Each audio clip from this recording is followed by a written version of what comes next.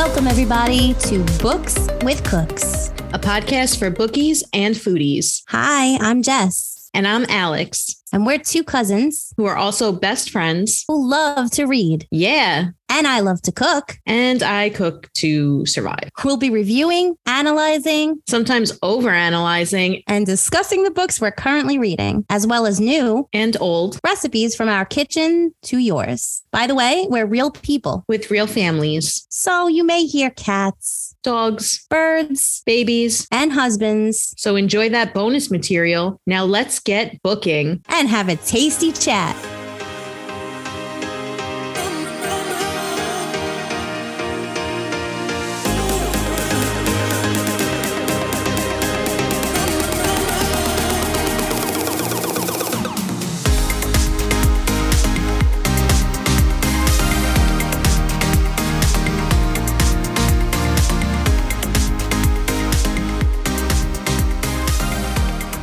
Hey listeners, stick around at the end of this episode for some bloopers and bonus content. Hey listeners, if you're enjoying our podcast, please give us a 5-star review on Apple, Spotify, or your preferred streaming service to help us reach more listeners and spread the word about our podcast.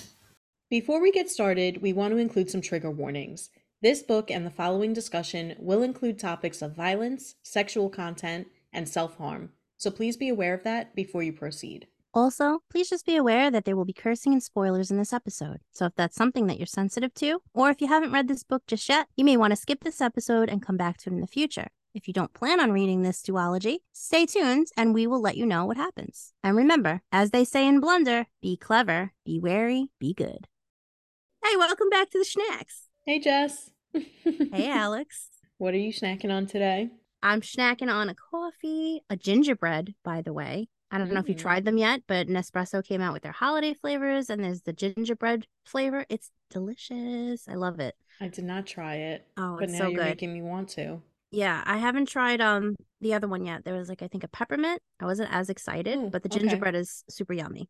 So I'm having that with my oat milk as per usual. And I am having kind of a little mix between yesterday we went to a farm, so I got this homemade kettle corn. So I have kettle popcorn and those honey wheat braided twist pretzels. So nice. A little combo cup.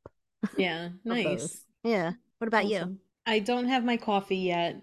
It's a little early. I usually drink it a little later, so I didn't make that yet. But I do have some macadamia nuts. They are dry roasted and salted. You're dry roasted and salted? And mind you that it's not early, okay? Because we had to set the clocks back. We fall behind, so it's an hour later than you think it is. And at this time, that is true. I want everyone to know that it is 12:14, which means that it would be 1:14. It's still kind of early. I usually drink my ass. I usually drink my coffee. I drink my coffee around 3 usually. Unless I'm really, really tired, but I actually slept pretty well last night, so I didn't wake up feeling too tired, which was nice. Yeah. Yeah. I've actually been because I wanted to cut back on all the coffee. It's not so much the coffee, it's what I put in it, you know? So I was telling Alex, and I'll tell you guys, not sponsored in any way possible, but I have started this thing called Kiala. It's Kiala. I will link it for you guys in our link tree if you're interested. But it's this little powder. It has super greens in it. Usually those things taste absolutely disgusting because they're good for you. This happens to be good for you, but also tastes good. There's different flavors. There's tropical splash I have a watermelon slushy. There's other good flavors too. But these are the two that I've tried. I think they're both delicious. I just pour it into my water bottle, mix it up, and it gives me enough energy to skip coffee in the morning. Wow. And that's a lot for me to say. Yeah. I didn't think anything would do that for you. No. But the one thing that I love about it is I kind of have as some women do, we have some hormonal issues. So it kind of gives me a little bloat in the midsection. And I've noticed, it says it takes about 2 weeks to notice any serious changes, but I've noticed changes in D's with this stuff. Awesome. And I've never noticed anything affect me that way. So I'm a big fan of it. I was telling Alex about it. I think she said she might try it too. Yeah. And yeah, I don't know. If you're interested, you're looking for something, I recommend. I'll wait until you've taken it for 2 weeks and see if it gets even better. I'm just kidding. I know. Well, I've been waking up with a smile on my damn face. It's from that or not. I'm like, what the hell? But yeah, I'm into it. So we'll see. This is again a TikTok getting me. I did not buy Yeah. it through TikTok. Sorry to the girl that was like, "This is what you need," and I went past it. And I was like, "I don't need that." And then another girl came out with it, and she was like, "All right, this is the only thing that changed it for me." She showed pictures. I was like, "Oh, maybe." Mm. And then I scrolled past it, and then somebody else came up with it, and I was like, "Fine, TikTok, you know what I need, I guess." So I went onto Amazon and I looked into it myself, and I made my husband look at the ingredients because if there's something in there I don't want to eat, I'm looking at you, mushrooms, ashwagandha. I get it. I don't want to know. So Yeah. he said everything was good. It was all natural and seems like organic or something. So I was like, all right, that's fine for me. Hmm. And I tried it, and that's that. Nice. All Yeah, right. I will not eat something if it has mushrooms in it. So I can't look at the ingredients myself. Even if it's just a powder and you can't taste it? Don't care. Okay. I don't care because I know that they're slimy in their natural form. In their natural form. It grosses me out. All right. I don't like mushrooms either, but I don't know. I feel like if it's gonna taste good, if it's not gonna be slimy, because they are, plus they have a gross flavor, in my opinion. But if you can't taste it and it's just a powder, that would, I don't know. Yeah. Like this It's is like you're letting your brain get in the way of your health. this is random, but this is my beef with Princess Peach from Super Mario, okay? What? Because she is a princess of mushroom people, and there's no way I would ever be able to be a princess of mushroom people. I mean, they seem nice and friendly, but I Mushroom don't like people. mushrooms. Maybe I would like mushrooms as people. I don't know. But Mr. Toad is Um, so cute. I yeah, mean, they're adorable. yeah, no, they're cute when they have faces and stuff. But when they're slimy little disgusting things on my plate, then it's kind of like I'd rather hang out with Bowser. You know what I mean? Okay. You'd rather hang out with the villain than Basically, help the little mushroom people? because mushrooms are the villain, Alex. They're villainous. Stop. All right, I don't like them. I don't even like the way they look in the wild. Get them out of here. Speaking of in the wild, we have like random mushrooms that just randomly started growing in our backyard, like overnight one day. We were looking out and we were like, what's that? And we went and it's just mushrooms everywhere and they're growing on our trees too. And I was like, what is this? Why, how is this happening? You need But mushroom aside, pesticides for mushrooms if that exists. yeah, but the ones on the trees remind me, do you remember that movie Fern Gully when we were Yes, little? of course I remember Yes. Fern Gully. We All used to watch right. that all the time. These mushrooms remind me of the movie Fern Gully because I'm pretty sure those little fairies were like jumping on them when they were on the tree, remember? And that's what it Yes. reminds me of. So now I think it's kind of cute, even though I'm like, please don't attack my tree. All right, if Mushrooms. you're gonna keep them, then you're gonna have to hang little tiny fairies from the tree. Yeah. Would be cute. Yeah, and put fairy lights all around. How adorable. I know. Oh my God, can we sleep there? Let's sleep in your yard. We'll camp out with Fern Gully watching it on like a projection screen. Aw. Fun time. Yeah. All right. Sad. We're sad. Aw. But Particularly anyway, me. Anyway, speaking of sad, while different you kind were of sad. yeah, while you were away, Matthew Perry died. I saw that. Yeah. That He hit me was young hard. too. He was my favorite friend. Yeah, he was my favorite too. He was fun. He was so funny and he was so sarcastic. Aw. He was the best. Yeah. And I just got really sad. So I'm gonna start watching Friends again for the 50,000th time, which I'm sure everyone's doing, probably. Mm, probably. And yeah, it's probably gonna be super watched right now. But I just Yeah. feel bad. I know he had his struggles. He had a book out. Hmm. Maybe I'll pick it up. I don't know. Hmm. But I don't know. I feel sad and I feel sorry for him. Yeah. He was young. Yeah, I saw that. He was only, I think, 54, something like that. He was Yep, very young. too young. So I don't know. But yeah, I got sad. I was watching one of his the roles of like his best bloopers and stuff, and he was always just Mm, trying to make them laugh behind the scenes, trying to screw up their lines and stuff. yeah. Yeah, Aw. he seemed fun. He's like you. What do you Basically. do to me? Yep, the Jess Perry of this Aw. podcast. Well, anyway, R.I.P. to Matt Perry. I was sad about it, Mhm. and to his family, you know. Yeah. But on a happier note, Friends was is still one of my favorite TV shows of all time. Yeah, if you rewatch it, you'll have to update me on your watching journey. Yes, me and Alex actually we took our moms. We went to go see the Friends Experience in New York City when it came Yeah. about. Alex was sick when we went, and she didn't care. She was like, "I'm still going." Was I sick? I don't even remember I was sick. that. You were like, "Don't come near I, me in the car, but also give me some of that cookie." Do you I remember? remember it was so much fun. I remember that. That does sound familiar. Yeah, no, it was funny. Like she was sick. I think you didn't have like much taste or something, and you were like sitting all the way on the opposite side of me in the back seat, and you were like, give me some of that cookie, and then you would taste it, and I was like, it's good, right? You're like, I can't taste it. That's right. I was super congested. Like I don't know what it tastes like. I was like, it's good, it's good. I'll just imagine it. Uh, Uh, yeah, we got the cookie in Central Perk. yeah. Yeah, That was cute. I that was a fun time. I like things like that. We did that in DC too. We went to the pop-up Yes, bar the Game of Thrones for pop Game of up. Thrones. Yeah. Yeah, I loved that. And that one was awesome. They had like Yeah. everything themed. We took a picture of Steve and his grandma. It was Yeah. great. I found that Yeah. picture recently. Did you? I was like, Grandma. Yeah. It's not really Steve's grandma, but I don't even know who Steve is, so just assume it's his grandma, and that's Yeah. it. Yeah, they had the themed drinks and everything. But I remember I was like so hungover from the night before that I couldn't even drink them. I think I had like one and I was like, I can't even drink this. I know. I got one for the cup itself. I think you were able to take the cup as a souvenir. Yeah. So I got it for that, but the drink was horrendous. And I was trying to Oh, like pawn it off on everybody.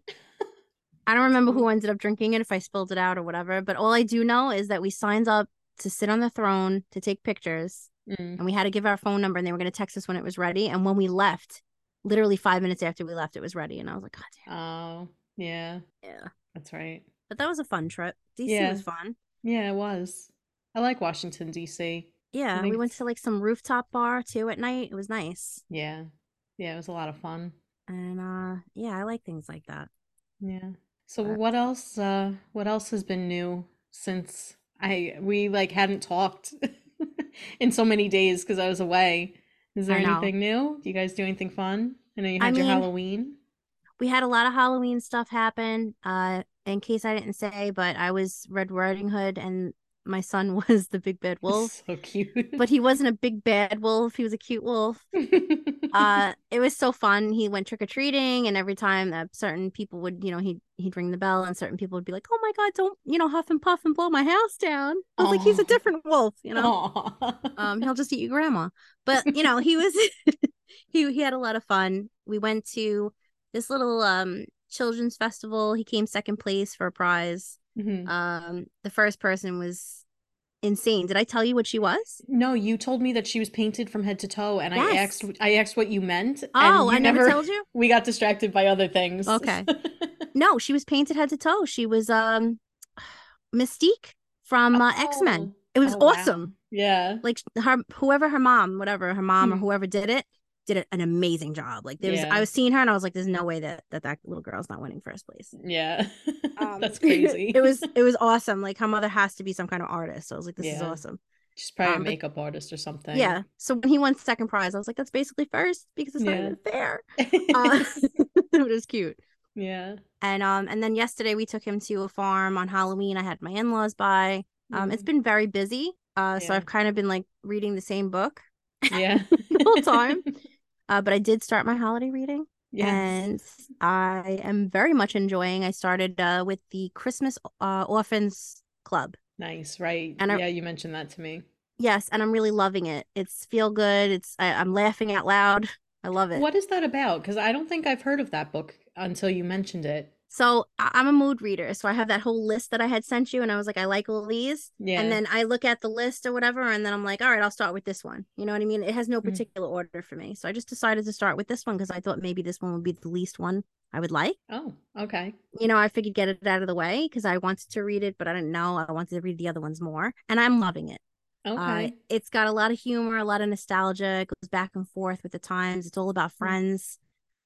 So they're called so far I'm not far in. I'm maybe like 10 chapters in. Mm-hmm. But basically like a group of friends and they're orphaned for different reasons. They're not necessarily don't have family, but either their family doesn't want them for some Mm-hmm. reason or somebody's families did pass. There's a whole bunch of Okay. things, but basically it's this group of friends that hang out together every Christmas because they have no one else. Okay. And it's getting to the point now where one of them is moving to, I think, LA, and they want to have one last great Christmas together in case things go differently after he moves. Aw, okay. I'm loving it. That It's so sounds feel cute. good. It's adorable. The flashbacks, I told you, were like mentioning LimeWire and Alex Yeah.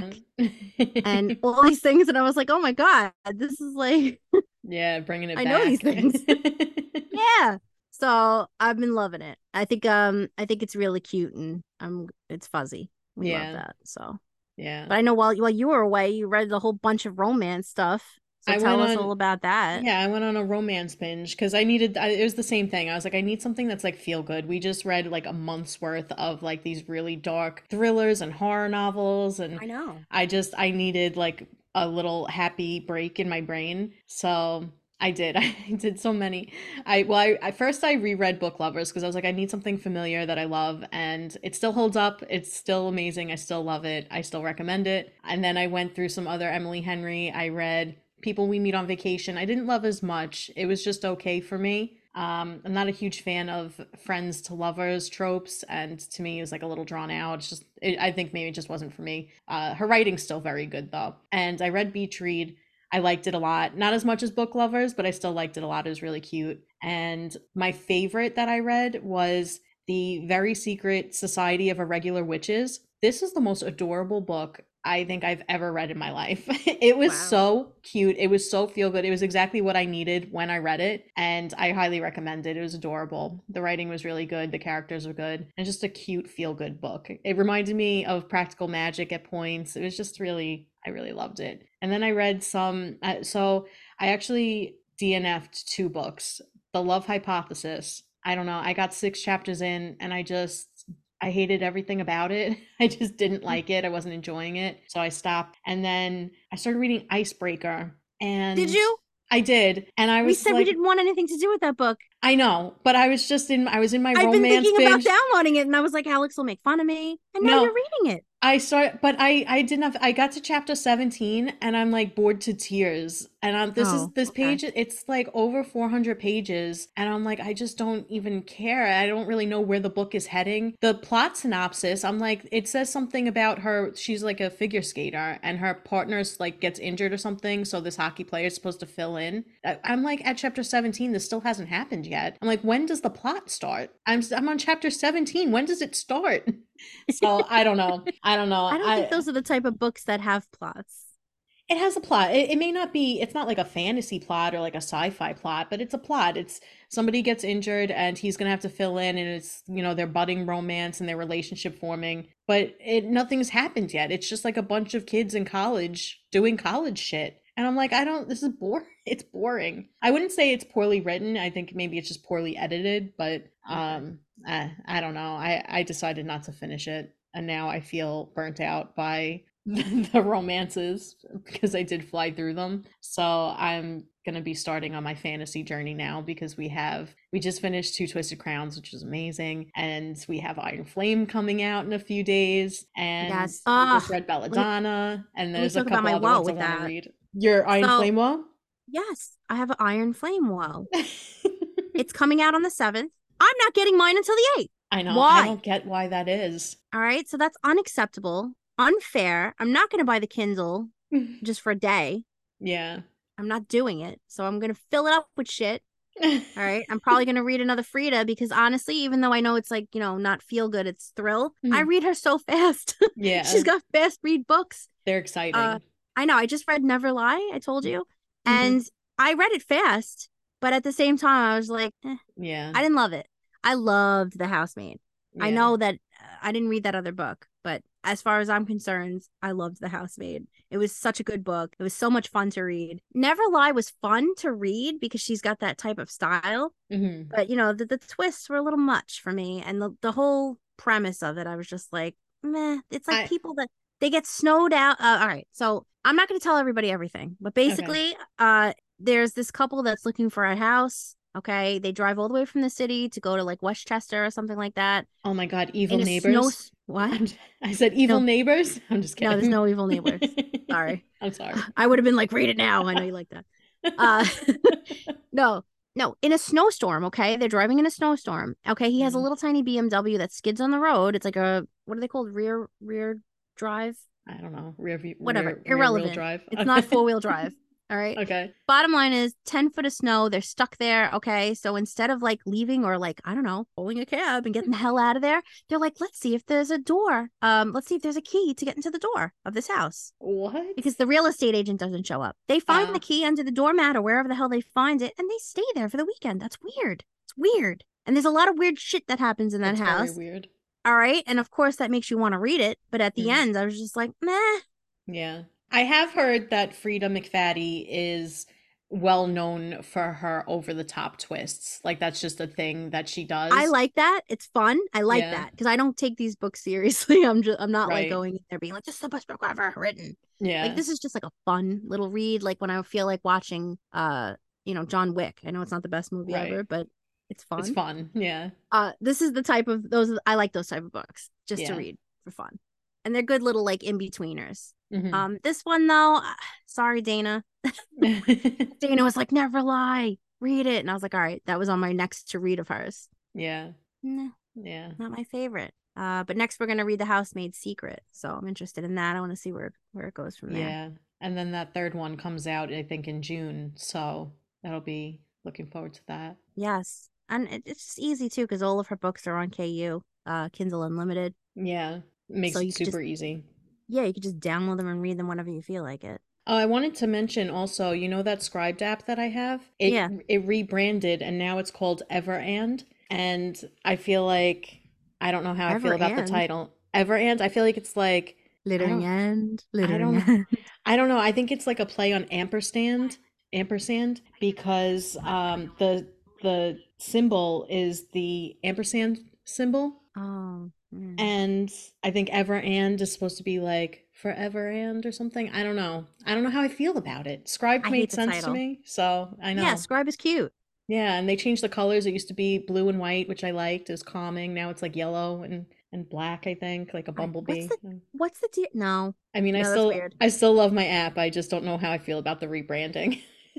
What's the deal with yellow? Okay, do you like yellow? I mean, I don't no. I don't gravitate towards yellow. I guess it Okay, depends. yeah, If okay. it's a very Everyone's like, oh, soft, light, like pastel-y type yellow, I don't mind it. But like bright, I'm not a big yes. fan of like those like bright, like No. orange People will be and like, yellow. oh, it's cheery. No, it gives me anxiety. I don't like it. Step off, yellow. Like, what Yeah. the hell? I like when it's like that, almost yellow, but it's really an ivory type of color. Okay. That's pretty because it's soft, it's calming. That's actually kind of like the color we're doing in our spare bedrooms. It's like a There very you go. pale, like Perfect. whitish yellow. But when it's like that yellow in your face, like, be happy. It's like, I don't want to be happy. I'll be happy on my own I terms. know. Stop trying to scream it at me. Uh, Speaking of altering my perception, me and Doug binge watched the show Severance. Oh, okay. I haven't heard of it. What is it? Okay, so first of all, this is Doug's fault because he's like, the second season's out. We gotta watch it. We watch it literally. I swear we watched 4 episodes or 5 of them last night because Yeah. he had work this morning, but he knew that the clocks were going back. So he was like, you do it. I've never seen Doug watch more than 2 in a row, ever. Maybe Breaking Bad back in the day. That's it. Okay. So he was like, kept going. And I was like, wow, He you was like into it. this. Yeah. We like it because we can't figure it out. We don't know what the hell's going on. It's so weird. It's Okay. weirder than White Lotus. Oh, okay. Not All a weird right. song, but it's Is weird. it like Like, a mystery type or is it like sci-fi? all right, What so who's the main guy from Parks and Recs that was dating Leslie Knope, married Leslie Knope, I think. Oh, Adam something. Yes, Adam Scott. Thank you. Yeah. So he's the main guy. Basically, he works at a job where when he goes to work, as soon as he reaches the elevator on the floor where he works, his brain switches off to a different person. Oh, So okay. he's part of this. They implant things in your head to Mm, make it that your work self is different from your home self. So when you're home, when you're basically when you go on the elevator to go to work, mm. you're automatically coming down. You don't even experience the 8 hours you're there. Wow. But there's some wild shit going on because this place is weird. It's creepy. The people are weird. Mm, And who the hell wants to do that? You could be having a whole nother relationship when you have a relationship because you don't know yeah. what the hell's going on for 8 hours. Yeah.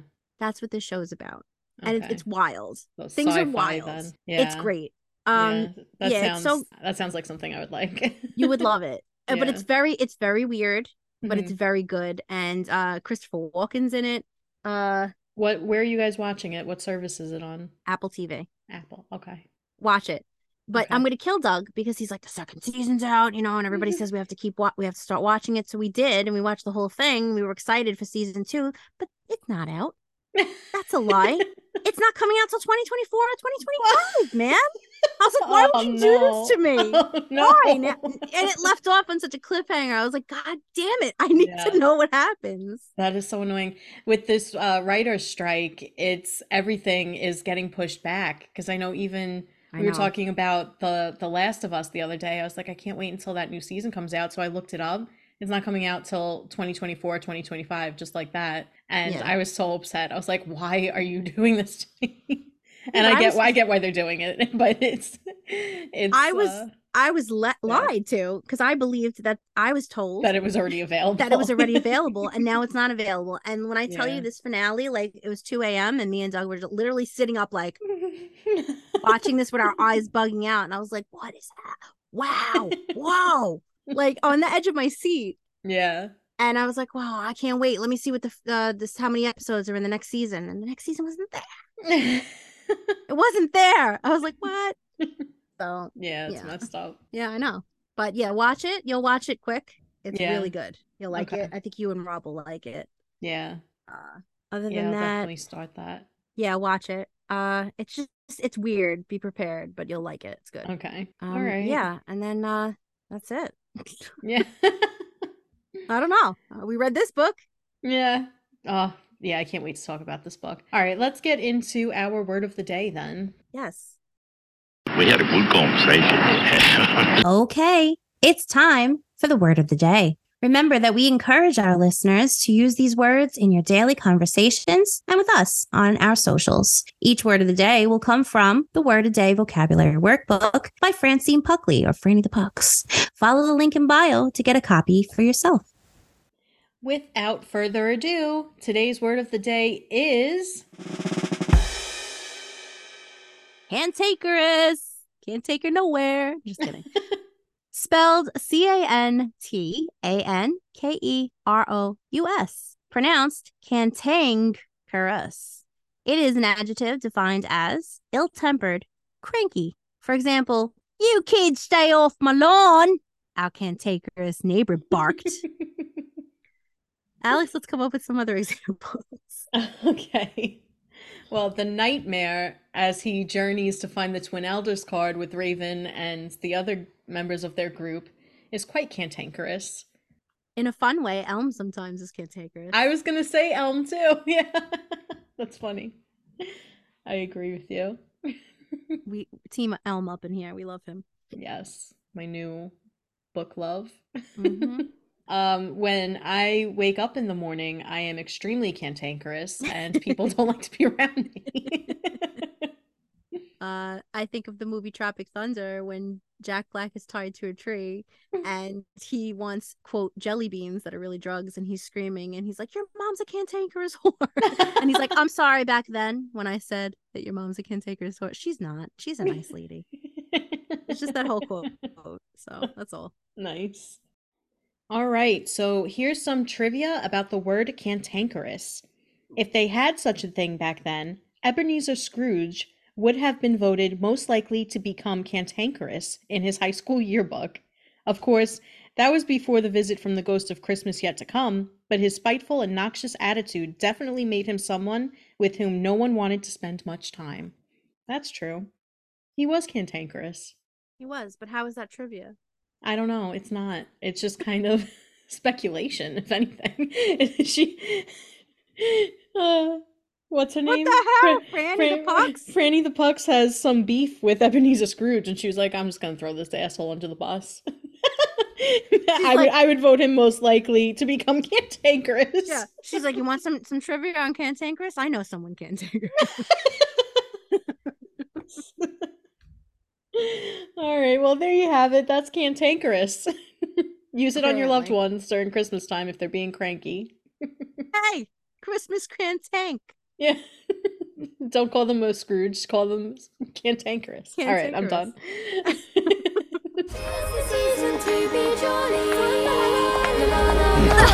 Humbug.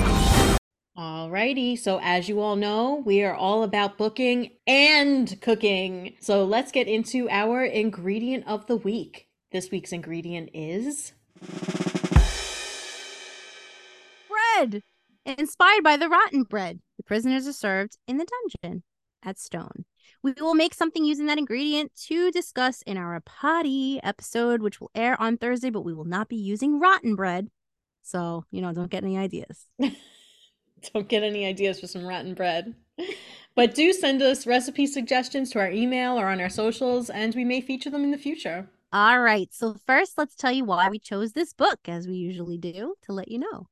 We already read this first book in the series, One Dark Window. We absolutely loved it. So we both gave it 5 stars. Yep. So, of course, we needed to read the second part of this duology. Why wouldn't we? Right? We're not quitters. Yeah. So we had to check it out. Yeah. Before we dive into our discussion, here's a plot synopsis so everyone knows what this sequel is about. Two Twisted Crowns picks up right where One Dark Window left off. Elspeth, due to degeneration, has been trapped in her own subconscious mind as a 500-year-old monster known as the Nightmare takes the driver's seat, fully possessing her body as a vessel to settle ancient debts. Elspeth must not only recollect who she is as she lurks within the dark shadows of her own mind, but she must also solve the puzzle of the monster's disconnected and concealed past. Only then can she team up with the Nightmare, the spirit of the Shepherd King, within the space of her own mind to restore a magical card deck and save the kingdom from evil by lifting a centuries-old mist to set the kingdom's entombed inhabitants free. Without control of her body, all Elspeth can do is watch as an observer through her own eyes, which she refers to as her window to the outside world. On this treacherous journey, Elspeth and the spirit of the Shepherd King are accompanied by allies as they seek out the elusive Twin Elders card to restore peace to the Kingdom of Blunder. While Elspeth and Raven are on their journey, Princeling Elm and soon-to-be Queen Ione seeks to recover her hidden maiden card and elicit change in the political landscape of Blunder. All right. So for those of you who may not have heard the author bio for One Dark Window, here it is again for this second part of the series. Rachel Gillig, also known as Rachie the Gills, is a New York Times bestselling author of dark fantasy novels and praised for weaving in enchanting prose. Gillig, the author of debut duology series The Shepherd King, which includes One Dark Window and this Two Twisted Crowns, or, the Gills Ills, as we're going to call it, it rocks, was born and raised on the California coast. Gillig is 34 years old, a Libra, and a socially outgoing person. She's a writer and teacher with a BA, bachelor's degree, in literary theory and criticism from University of California, Davis. If she's not ensconced in blankets dreaming up her next novel, Rachel is in her garden or walking with her husband, son, and their poodle, Wally. Okay, so let's talk Two Twisted Crowns. Let's Yay! start with let's start with sharing our thoughts on the sequel's change in narration. How did you feel about the shifting through perspectives of Elspeth, Raven, and Elm? And did you find yourself more enthralled by one perspective over another? I loved this change. This was so refreshing, and it didn't make me feel like I was reading a different book, but just getting to know characters better and deeper, and I loved it. That's what she said. But I absolutely love the change in narration. I wouldn't have changed a damn thing. I think Rachel Gillig knew what she was doing. I loved being in different perspectives in this one, and I loved being in Elspeth, in her perspective, how she was in the depths of her own mind, kind of the similar way that the Nightmare had been in the first book. And just bravo. Yeah. That's my thoughts. Bravo. But yes, I did find myself enthralled with Elm. I loved every chapter with Elm, and I couldn't wait to get back to him, even though I really did love the other chapters as well. I loved Raven's little story that was happening here, and I loved finding out more about his backstory, and I loved finding out what was going on in Elspeth's own head. I loved Yeah. loved everything about the writing of this one. What about you? I agree with you. I loved the change in perspective. I love that we got to know these characters a little bit more in depth, like you said. I also love that we got to see two different plot lines, basically, between we had Elm and Ione on one part of Blunder at Stone, and then we had Raven and Elspeth and the Nightmare on their journey to find the Twin Elders card. It kept it really fresh. It kept it really exciting. Yes. And it got us invested. So I already knew that I loved Elspeth. I already knew that I loved these characters, but yes, I also found myself really gravitating towards Elm. He was already one of my favorite characters in the first book, and so getting more of him in this book, just I couldn't wait to get to his chapters again. But I agree with you. It wasn't like I didn't like the other chapters. Each time there was a shift, I was like, oh yeah, now we're getting back to this. What happened? You know, Right. she did a really masterful job of keeping you on your toes at the end of each perspective, but then not getting to another perspective and being like, oh, I just want to find out what happened with the other ones. It was like, oh no, now I'm back in this and I want to know what's going to happen here now. Right. So it was a lot of going back and forth that made it really exciting to read. And I loved it. Yes. And the imagery, her imagery is just always on point. Such an Okay. atmospheric novel. Yeah. Yes. And you could Amazing. just, you picture everything as if you're watching a movie inside your own head, kind of like how Mhm. Elspeth is stuck in her own mind. Like, it's just bravo. Yeah. Yeah. Can you tell this is going in a 5-star direction here? But I will say I agree with you. You know, like everything had its own different thing that I was interested in. Like I was learning about the Shepherd King through Elspeth. I was learning about, Raven's backgrounds, and we were learning through Raven's chapters. And then I was learning about this new budding romance, and I hate using that word, but we always do. Yeah. Uh, but this new romance that was going on between Ione and Elm, and I was there for that. You know, that Yeah. was refreshing. Yeah. Because we got little bits and pieces of Raven trying to speak with Elspeth, but we knew that they loved each other already. So we Right. didn't. That was kind of on the back burner, but still there, and Mhm. just well written. That's all. Very, yeah. Yeah. I I think agree we'll with be you. here for 6 hours saying that. So Yeah. I have more, but I'm going to save it for when we talk about her writing. Because I do. I could talk about her for days. So we learn that the Twin Elders card possesses the ability to bend time and revisit the past as an observer. Very cool.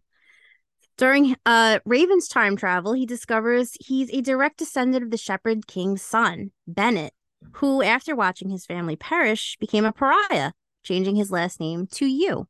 So, how'd you feel about this reveal, Raven's revelation? Did you see it coming?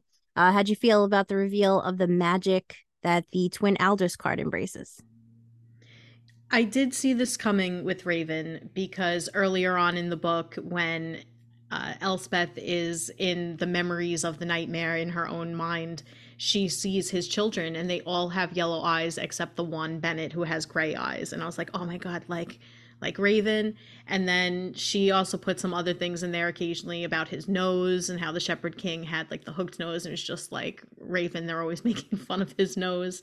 Yeah. Um, and they always make it a point to mention that Raven has the gray eyes. So I wasn't surprised. I mean, I liked it. I wasn't annoyed by it. I wasn't, annoyed that I had seen it coming. I think it made sense. I liked the reveal, and I thought it was really well done.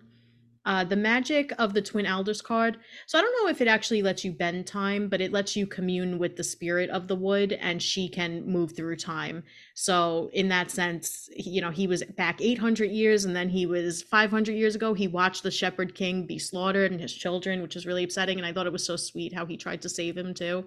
He Yeah. tried to protect the kids, even though he couldn't do anything.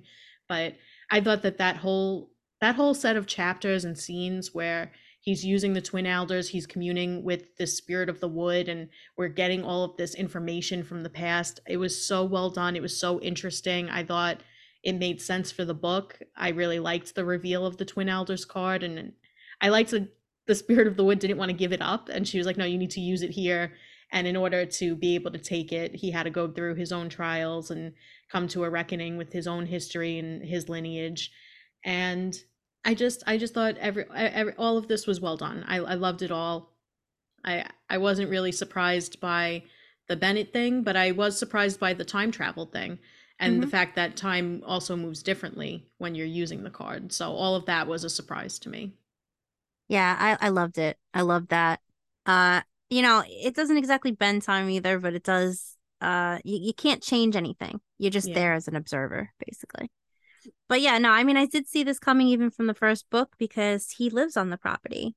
So the Yu family lives on the property of this old castle where the Shepherd King and his family was.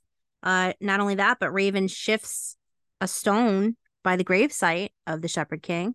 He uses his cards that were found in there, Yeah. So there's some foreshadowing there, clearly. So I wasn't surprised at all. Obviously, she was laying down breadcrumbs here and there for us, and we finally got fed. But we got our meal. We got our But meal. yeah. But I felt good about the revelation. I liked it. It made sense. It was specified that Raven and Emery have gray eyes. So as soon as that came on board, that there was the one kid that had the gray eyes, I was like, here we go. Makes sense. So I loved when it all came together. I loved him learning about it. I loved knowing that Raven is actually the rightful heir to the throne. I just thought that was super cool. I loved all of this. Okay. Yeah. There's just like a lot that as I was reading, I was like, man, the story just keeps getting better and better, you know? And I was worried because I thought that this was going to get amped up and it wasn't going to, own up to the first one. You know how that works with sequels. Yeah, definitely. And this just, woo, love. Okay. Yeah. So how did I feel about the reveal of the Twin Alders card? So I thought that was pretty cool. I didn't know what to expect when we had done our little game when we when we did the Thursday episode for the One Dark Window. We didn't know what the Twin Alders card did. And I think it's really great that not only can you go back in time and view things kind of like through the eyes, of the Shepherd King, not the Shepherd King, through the eyes of the Spirit of the Wood. You return to the scene. You can't make any changes. You can't do anything. But you are there present so you could see for yourself, kind of like Harry Potter when you're looking into the, what's that called? The Pensieve. Yes, the Pensieve. I love that. So, that was really cool. I love that obviously, that there has to be a cost. So once you are using it, you do lose track of time if you use it for too long. And I think it was really cool that when he was pulled out of this little veil over his head about this time travel, it happened to be exactly the day that he needed to get there fast. So it made it even more like of a time crunch and it made it more exciting. Yeah. Yeah. Thumbs up from me. So yeah. We're going to be loving on this book, if you couldn't already tell. Honestly, instead of just talking, we should just clap. We should just clap for like an hour and then you get it. Yeah. That's basically how we feel. Clap and cheer. All right. Well, the journey to retrieve the Twin Alders card was a treacherous, yet astonishing one, with the reveal of the Shepherd King's abilities to shift trees and speak with the forest. They were swimming across haunted lakes, surviving a veiled village of refugees, and a sea of bones and decaying corpses. What were your thoughts on these trials and obstacles, and just in general, this portion of the story? And which character do you feel faced the most difficulty on this journey? So not to sound like a broken record, but I loved this. First of all, okay, I am a Lord of the Ring girl. Okay, so talking trees, moving trees excites me. So when I seen this, I got very excited. And when he was like, "Did you think I herded sheep?" and he was herding trees, I was like, "This is sick." I loved it. I loved when he was moving the trees. I love when he was, encompassing them inside of the trees, so this way they'd be safe and great. Yeah, very creative. I just loved that. I thought it was a great addition without being like too much or anything and just trying too hard. I thought it was really great and it really helped me picture everything happening. The whole trials of, going across the sea, not the sea, but the lake that they were crossing. And I thought that was very well written. I thought it was really interesting. I loved this whole, every time we got back to Raven or we got back to Elspeth and she was actually in the forefront of her mind with the nightmare, and she was seeing through the his eyes, or her own eyes really, and she was actually present to see everything. As soon as we was going back and forth to those chapters, I was so interested to see what was going on. I loved this journey. I thought it made sense. The book, the first book was going to build up to that at the end, so it was interesting to see how that unfolded. As far as the Sea of Bones and the decaying corpses, that's cool because we actually got an answer as to where everybody was going when the mist was calling them. So I really liked that and how that came together. The village of refugees also made sense because we needed to know where people were running to. So I really liked that. There was a woman there who was making, was it just magic or she was making potions? I don't remember. Yeah, she was an alchemist, so she could make potions. Yeah. Okay, so she was an alchemist, so that was her power, and she was making potions and she makes them fight each other, and that scene was great to read also. I feel like I have nothing bad to say. Yeah. As far as which character faced the most um difficulty, so I mean, obviously, he's not like one of the main characters we're in his mind of, but I guess we are as well through Elspeth. But the Nightmare, he was once the Shepherd King. His name is Taxus. You know, he was brought to this location when he had all these cards made, and he had this card made, and he basically had to sacrifice his sister. So returning back must have been difficult for him. And then when everything was going down with Jesper, I feel like he was kind of trying to right wrongs. So I feel like he had a difficult time during this journey. Of course, Raven had a difficult time because he was learning who he really is, and I loved that. Obviously, Elspeth wasn't really herself. She was having a difficult time too. But I'm gonna say everybody, obviously Peter, he had a horrible time too. He lost his brother Wick in this situation. So everybody had different layers and different levels of difficulty on this journey, but I'm gonna have to say probably the Shepherd King, because he was blinded by greed. He sacrificed family in many ways, and I feel like this was his redemption. So I feel like he had a difficult time returning, but he made the best of it to not he couldn't correct the past. Like I said, when you go back in the past with the traveling and stuff, you can't change things, but he was able to make a difference for Raven and his sister. So Right. He could do the right thing now. yeah, and for Elspeth. Yeah. Yeah, I mean, I agree with you. This was so exciting to read. It was really well done. None of it was boring. None of it didn't make sense. It was perfect.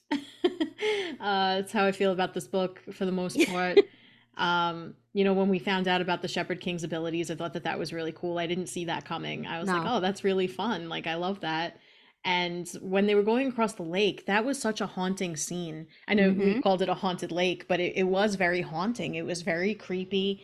I was worried for our characters during all of these scenes. I was really concerned for their safety and their well-being.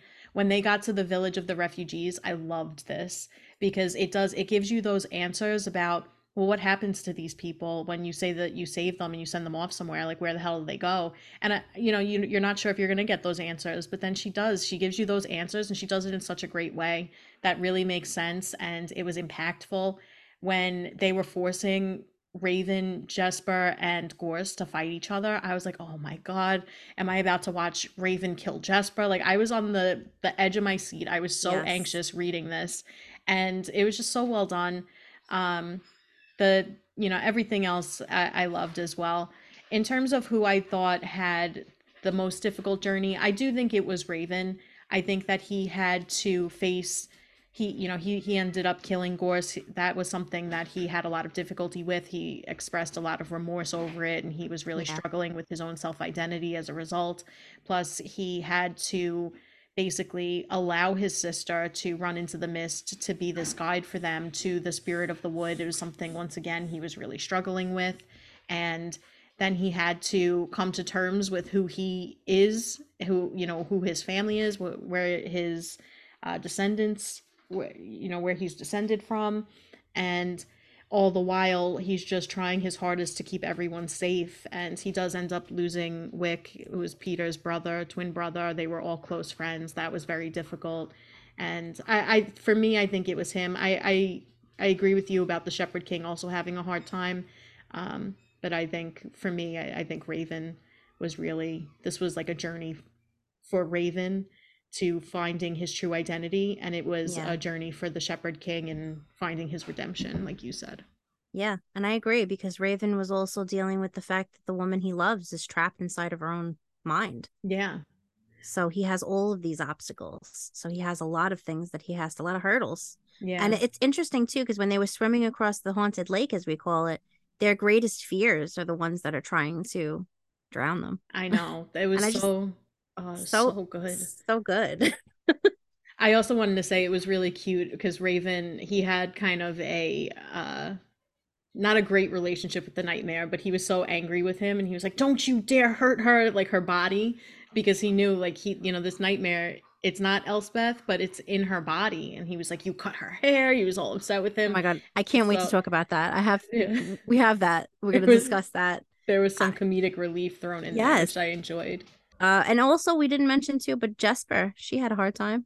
Yeah, they all did. This was They not all an easy did. journey. You know, they knew what they were getting into, but they all had a rough time for sure. Okay, so the journey has been made previously, as we said, by the Shepherd King. And his full name is actually Amory Percival Taxis. I hope I said that right. His sister Aris or Aris? I think Iris? Iris Might be Iris, might be actually. Iris. Yeah. Well, his sister, Taxis was forced by the spirit of the wind on the original journey to sacrifice his sister upon entry. And what does that mean? Basically, they have these charms that they carry with them. If they remove the charm or if they're separated from the charm, the spirit of the wood enters through the mist and mind controls them and tries to take their body over. They end up becoming that sea of bones and corpses that we mentioned. So I love the idea of how history repeats itself here. We see this get mirrored where Raven, his sister, Jesper, is the one who is having to be sacrificed to remove her charm in order to move forward into this place. So history itself, history repeats seems to be a prevalent theme in this novel and the notion of a cycle which loops until broken. So let's discuss this history's effect on this kingdom in the present day and the other ways in which we notice the theme throughout the novel. Yeah. Once again, Rachel Gillig did an excellent job with this because she does it's not very subtle. It's pretty clear, you know, what is repeating from history, but it was still fun to learn about the history and then seeing it play out in present day as well. So as you mentioned, we see that happening in their journey through the mist, through the wood to the alderwood to get to the spirit of the wood. This was a trek that Taxis had made previously, but this was shortly before he ended up being killed. So it was really interesting to see that parallel with Raven and Jesper and then to see it done right. So in this case, we're not losing Aris or Iris, and instead, you know, we're saving Jesper and she's able to survive. That was really nice to see the Shepherd King be able to redeem his past wrongs in that sense. I think we also see this in other areas of the book. So when we get more information about Raven's history, we learn that he's seeing glimpses of his descendant, which is Bennett, and how he escaped. He also cannot use all of the Providence cards. He can only use two of them, the Mirror and the Nightmare. So that was something. He also has the ability to destroy the cards. So if he were to tear one in half, which he does to Brutus Rowan, who was the king that took over, killed the Shepherd King and his family and took over, we see him destroying that card. This comes back to play again later with Hoth. And also with the Nightmare and Elspeth in regaining her consciousness back into her body. So we saw that parallel. We also saw that in those flashes, Bennett was marrying a woman with long dark hair, which I thought was so funny. I was like, oh, it's like him and Elspeth meeting again. So I do think that there were many parallels throughout history that were repeating itself in the present day of this novel. And I thought that Rachel Gillig did a really excellent job of executing it and showing how you can't change the past, but you can make changes for the future so that you prevent that past from repeating itself. Right. You break the cycles. Right. Because they've seen vicious cycles just kept repeating. And now when it's repeating again, somebody does something to change it. And I love that. Yeah, I mean, I love Rachel Gillig's writing. It's so detailed, everything thought out, well planned, well executed. I mean, even like the Brutus Rowan backstory, we got a big backstory about that. It wasn't just some guy who killed the king and took over because of, we got the reasoning, and it was a revenge because his wife died. Like, so good. Yeah. And if you didn't read the book, his wife was the Shepherd King's sister, Iris, right. I don't know how we're pronouncing it, but it was because he took her into the wood and because she died, he wanted his revenge. Yeah. So it was all because of the Shepherd King. He wrought his own destiny. Yes. I mean, Brutus, he was starting to get greedy. He was starting to get cocky with his cards and his army and his whole thing. He was becoming douchey, obviously. Yeah. But great A douche. But the point is, that we get the fact we get his not his whole story. I mean, we get the fact that he's douchey. He has dimension. Yes. Yeah. And we know all about Brutus. We like him or we don't. We don't. But yeah, I mean, I love the whole idea of this cycle of the mist and all this greed through the Rowans and all these things happening for 500 years or maybe longer. And now all of a sudden, someone comes along, gets to break the cycle. We get we're going to talk a bit more about this too, but I love the fact that Taxus isn't like, yeah, put my lineage back there, make my heir the one. We'll talk about it, but even that cycle is broken. Right. Usually it would be revenge to be like, put my heir on the throne, and he doesn't do all that. So we'll talk about that, but just I don't know, I just want to hug this book. Yeah. Like, I feel like this whole conversation is just me hugging this book and pretending it's Rachel Gillig. It's our love letter to Rachel Gillig. Yeah. Just yes. That's all. Yeah. All right. So one of the perspectives in the novel is Elm, one of our favorites, who finds himself entangled with Ione, Elspeth's cousin, who we learn was forced by Prince Hoth's Scythe card to cruelly hide her maiden card so she cannot cease its magic. Let's talk about this section of the book and their developing love story. In what ways did their relationship impact how we as readers perceived their characters? And do you think that it strengthened or weakened their characters? Did we not want this from the first book? I feel like we wanted this. This was half what I was looking forward to in this book. Yeah, because they had like that animosity, but that tension, and I seen it there. We knew it was coming. And it was well delivered and early, and I got excited. But yeah, I loved their developing love story. I loved that you couldn't really read her because she was behind the maiden card, and this whole thing I didn't see coming with Hoth hiding it from her. He is a piece of shit. Yeah. Hiding this for her, so this way, he's messing with her, and he used the Scythe card, so she didn't know where it was hidden. And it gives this cute little mission. Well, not really cute because, she's stuck in this role that she doesn't want to play. But it's cute between her and Elm in the fact that they get to go on this little quest and get to know each other better throughout it. And it's just, I was there for that. I was loving those chapters. So I was loving their developing love story, loving these sections of the book. It definitely helped us perceive Elm better, and it would have not made as much sense if we didn't get to see it through his eyes as it was developing. So I really love that we got his perspective on it. His point of view was so vital, I felt like, for this to get the effect on readers in the way it did for me, and I'm sure for Alex as well. And then as far as its strengthening and weakening goes, I mean, it definitely weakens in a way Elm, because he wasn't paying attention as much as he usually does. He was caught off guard with certain things. He becomes righteous at one point where he's like, I'm going to stay behind and face my brother. Maybe he wouldn't have done that before. So when I say weakens, I might mean it like that. It strengthens and weakens in a good way, not strengthens him, not weakens him where it's making his character seem less than. It's just that, he's blinded by love in a good way. And I really love that. I love that his character takes a turn in a good way. There's an arc there. And I really loved them together. I loved the epilogue at the end as well too, when they're getting married, and yay. Yeah. Yeah, I agree with you. I absolutely loved this in the story. I was hoping that it would be in the book. I didn't think it would be so prominent, so I was over the moon about it. I was so happy. And I really like Ione. I really loved Elm, and I loved their relationship. I loved how they were able to, through their trauma, be able to find each other and help each other heal. And I thought that was a beautiful message and just a really beautiful way for their story to unfold, because they both had some serious trauma. Elm really, had been living in a nightmare for a very long time. And their relationship definitely impacted us as readers because, first of all, we get a lot more information about Ione, and in a more positive light.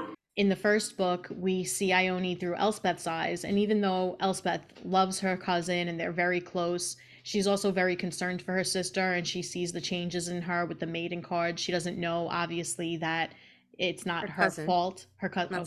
Oh, sorry. That's what I meant. But it's obviously not her fault that she can't stop using the mating card, but Elspeth didn't know that. And we were starting to see maybe some more negative in Ione in the first book. So then to come into the second book and see more depth to her character through a different lens, I thought was really helpful. And I really ended up loving her character a lot. I think that their relationship, I agree with you. I think it both strengthened and weakened them.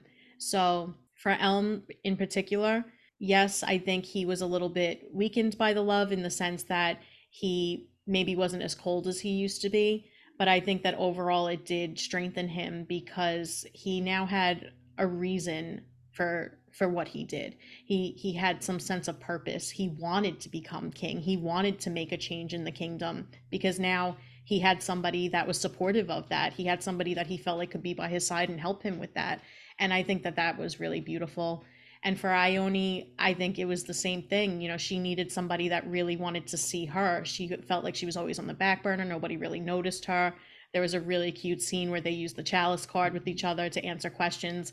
And he has to prove to her that he noticed her before the maiden card. And she's like, absolutely not. There's no way you did. And he proves it tenfold. And it was just really cute. I loved everything about this. I loved what it did to the story. And I liked how the rest of the information about Prince Hoth and the king and everything that was going on in the political sense of the novel was unraveled through their story. Yeah. Yeah. And I love too about Ione how after the maiden card is lifted, because as a reminder, or for those of you not who aren't reading it, the maiden card gives you great beauty on the outside, and we find out it also heals, but it also gives you a cold heart. So it gives you like, you know, makes you not as kind.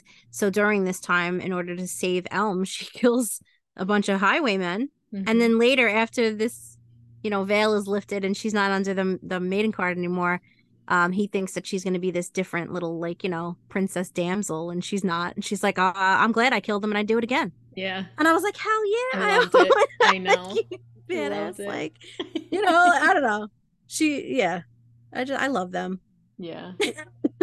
Me too. And I think that they're going to make a lot of good change in this kingdom going forward. So let's discuss the Inquisition scene. Oh, I liked this scene in the castle between the king, Elm, the Destriers, and the prisoners, who were Ione, Eric Spindle, and Tarn. I said Whatever. Tyrn, but yeah. Tyrn Hawthorne. That's Elspeth's cousin, father, and uncle. So Ione saves Elm's lives in the woods, like I just mentioned, and then asks Elm to return the favor. So how well do you feel that he handled that task? I think he did an excellent job. I thought it was so nice to see. You could tell he was really sweating it out. He was like, "Oh God, how am I going to get us all out of this without getting the wrath of my dad, without getting us all killed?" And he comes up with a really clever plan, and I liked that because I like Elm is supposed to be smart. He is supposed to be very clever and observant, and he understands people, and that's made very clear in his character throughout both books. So I thought it was really fun to watch this scene and see him play his father. He knows what will drive his father, what will motivate him, and he uses that to his advantage. So I really liked seeing that. And in the end, he does. He saves Ione's life, and he also gets she had asked for free reign around the castle because she wants to search for her maiden card, and he gets that for her as well. So I thought he did a great job. And then when chaos erupted at the end of the Inquisition and people are fighting, he just freezes everybody with his scythe card. I was like, oh shit, this is cool. Like, yeah, it was a really well done scene, and I loved what it showed us in Elm's character during that scene. I agree. I was on the edge of my seat with the scene. I loved it. Yeah. I loved everything when he was, you know, making the uncle Tarn, whatever, talk and you know, trying to hit all the right targets for the king, knowing what buttons to push and what to say exactly. I just think he's very cunning. You know, he's also caring though. Elm, we love him. He's a bad boy with a heart. We love that. And he's sarcastic. We love that. Yeah. I think he handled the task very well. And throughout the whole journey of their little quest on the side as well, you know, he never forgot about her. He never forgot to keep looking with her to resolve this issue so she'd be okay. And through it, he really began to care for her. And you could just tell as it was going. You could feel it through him, and I love that. Yeah. So now let's discuss Prince Hoth, who the Ugh. nightmare maimed at the end of One Dark Window. He was healed through the healing power of the Maiden card, which they discover the secret of the Maiden card after Hoth pushes Ione to her death through an open window of the Spindle House. Yet the card revives her and heals her fatal wounds.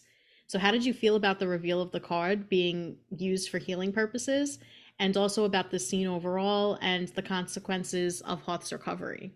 I cannot stress how much I love that the maiden card heals. Now, I get it because obviously, if you use it, it's going to give you great beauty. So, if you have marks and stuff, it's going to heal that. So, that makes sense that it would do this. And I just love this because I love there was a comment that Ione made about, oh, you know what? Women can't use this to their advantage. Of course, they're going to keep this a secret for men. Like, this is something that we can use for us. You know what I mean? I just love the whole feminist aspect of it. But I loved the whole idea of this. I loved that she was immortal. I thought that that was so cool, but I hated the fact that he pushed her out the window. I couldn't believe that. I was like, Yeah. oh, I hate this guy, you know? Yeah. And I also hated him also for just being a really shitty brother and hurting Elm throughout the years. We learn about that. He's just a piece of crap. This is the king that you don't want, you know, and Elm is the king you do. Yeah. He's just a terrible person to his core. He kills his own dad, as we're going to talk about soon. But basically, I loved the fact that the maiden card does this. Well, learning about that, I didn't see that coming. That was a shock to me. Mm-hmm. So when we find that out, and then all of a sudden, obviously, this girl has to feel these wounds. She feels dying. You know, she feels all of this before she's healed. So she has to suffer.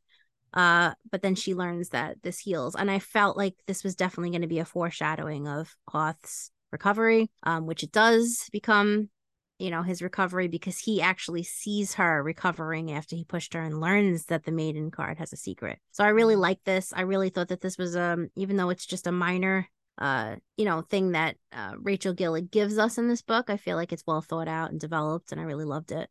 Yeah. But I don't like Hoth. And I didn't like him waking up, but I knew it was inevitable. Yeah. Yeah. So I agree with you. I was surprised by the maiden card to an extent. So I thought that it had already been revealed that it healed at least minor wounds because of the fact that it's supposed to make you beautiful. And they made mention in the first book that it had kind of vanished some minor imperfections and things like that. So I wasn't surprised that it could heal. I was very surprised that it could heal fatal wounds. I even wrote in my notes when I was reading it, I was like, okay, so it can heal, but probably not something fatal. Like, you know, if you are stabbed in the heart, you probably won't survive. Turns out that's not true. You can be stabbed in the heart and still survive. You could be pushed out a window and still survive. So and that scene happens where she's actually yeah.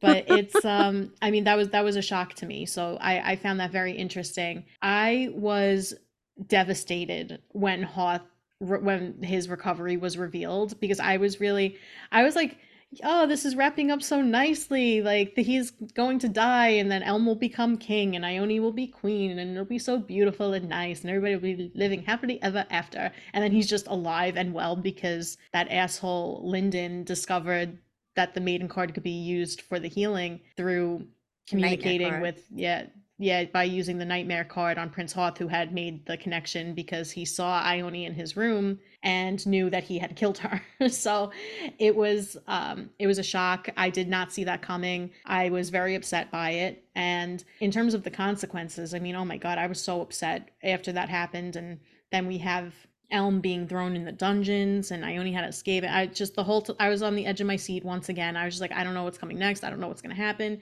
Please don't let them die. Like, I was like, if you kill my Elm, I'm going to be distraught for the rest of time. And but it was so well done. Once again, just bravo once again to Rachel Gillig. I thought she handled all of this really well, and I thought the reveals made sense. I thought that they were well handled, and it made perfect sense with the plot. It made it really exciting, and I have nothing bad to say about it. It was hard to read though when Hoth does come back and then he stabs Ione in the heart And he's like, Yeah. see, look, watch this fatal wounds. And he gives her the maiden card. He forces her to tap it after she just finally released herself from it. And I was like, all right, well, you villain, you brute. He's extremely cruel. Yeah. But very, very fun to read. So, Yeah. all right.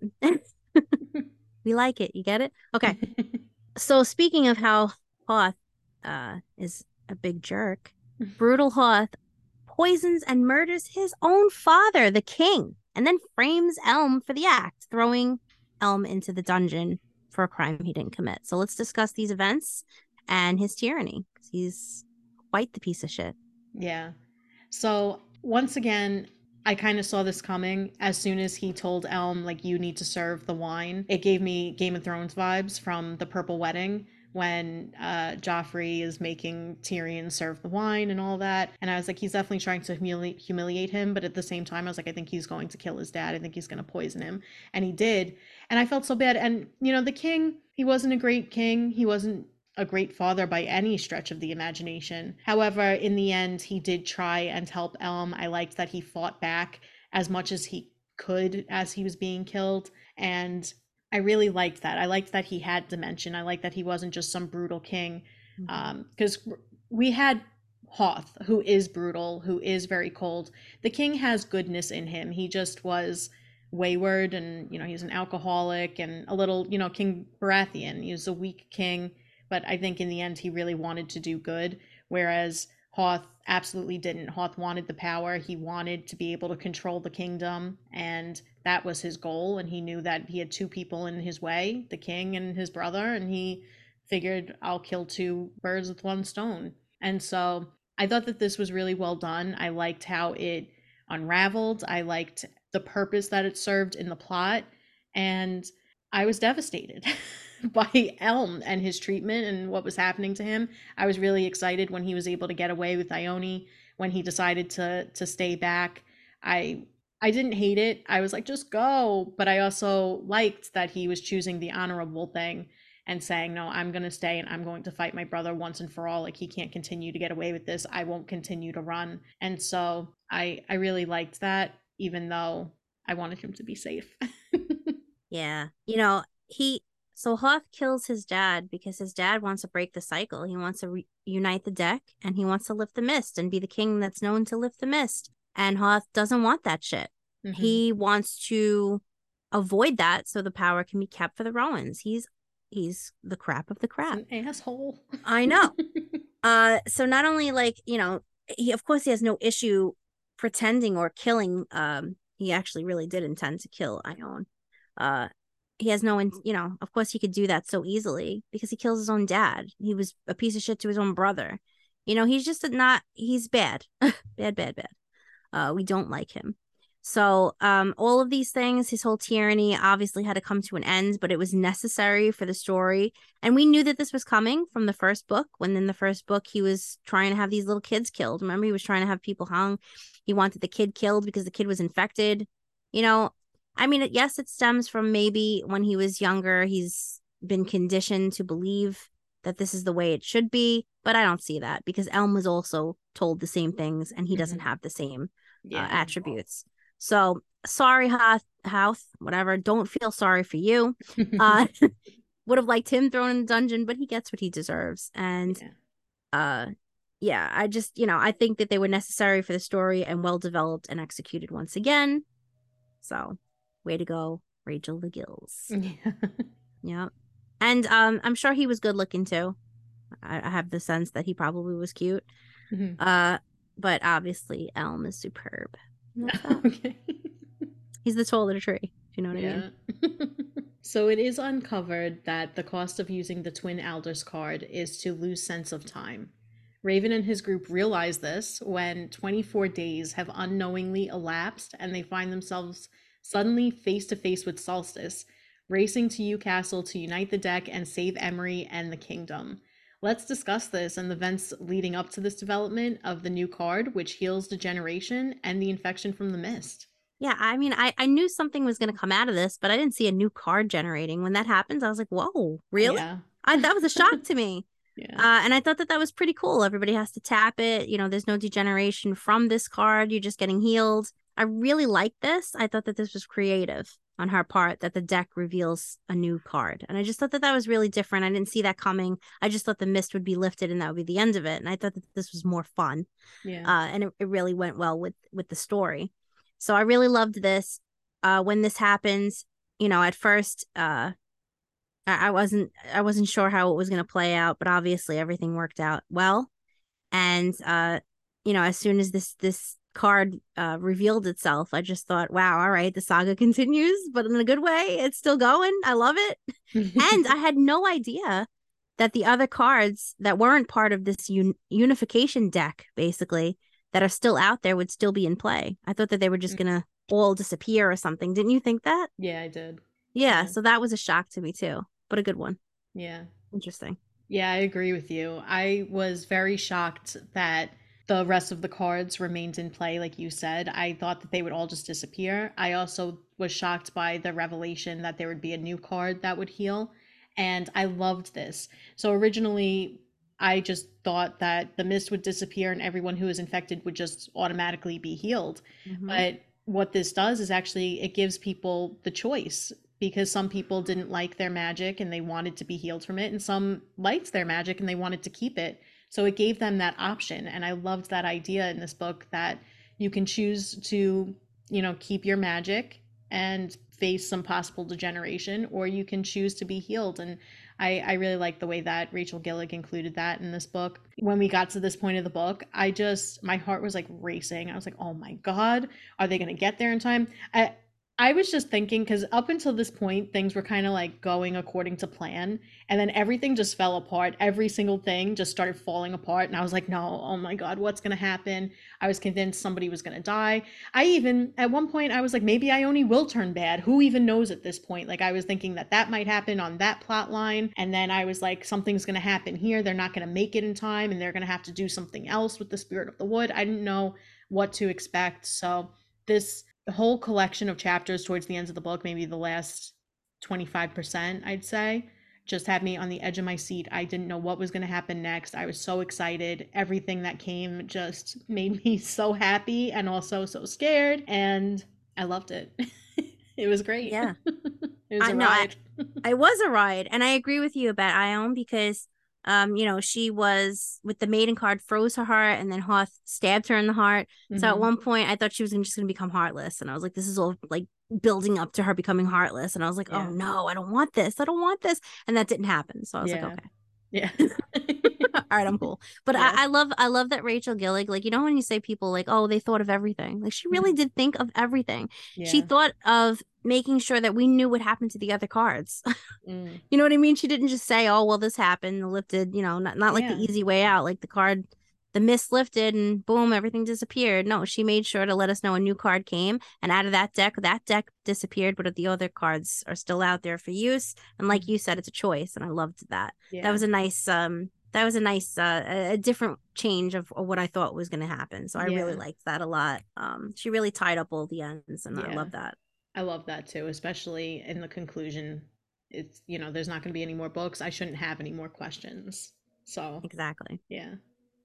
All right. So as we mentioned a little earlier, the rightful heir to the throne by blood right should be Raven. However, Taxus, that's the Shepherd King's real name, he does not wish to restore his descendant or their reign, but rather seeks to place Elm on the throne instead. So how did you feel about the way this unfolded and the reasons behind Taxus's quest for Elm to rule?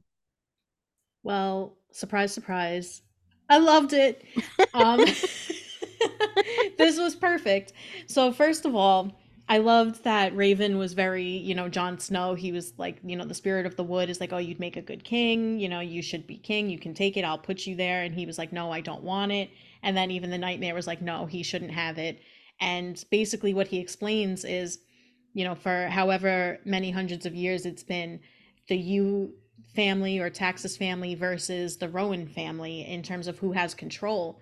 And Elm is the perfect person to rule because he's a Rowan by birth, but a Yu by heart because he was raised by the Yus, where the Rowans, his father and his brother, were cruel to him and abused him and, traumatized him. The Yu family, who are his cousins and aunts and uncle, took him in, raised him, and he developed more loyalty and affinity to them. So he's the perfect person to bridge these two houses, these two ancient houses, to then forge a new kingdom where you can take the good from both and use it to make the kingdom better. And so I thought it was the perfect decision. Of course, I love my boy Elm anyway. And and I love that he was ready for this too. It's something he had never considered in his whole life. He didn't want it. He knew it was never going to be him. He was always the other prince, you know, not the first prince, not the firstborn. So he never wanted it. He never thought he could have it.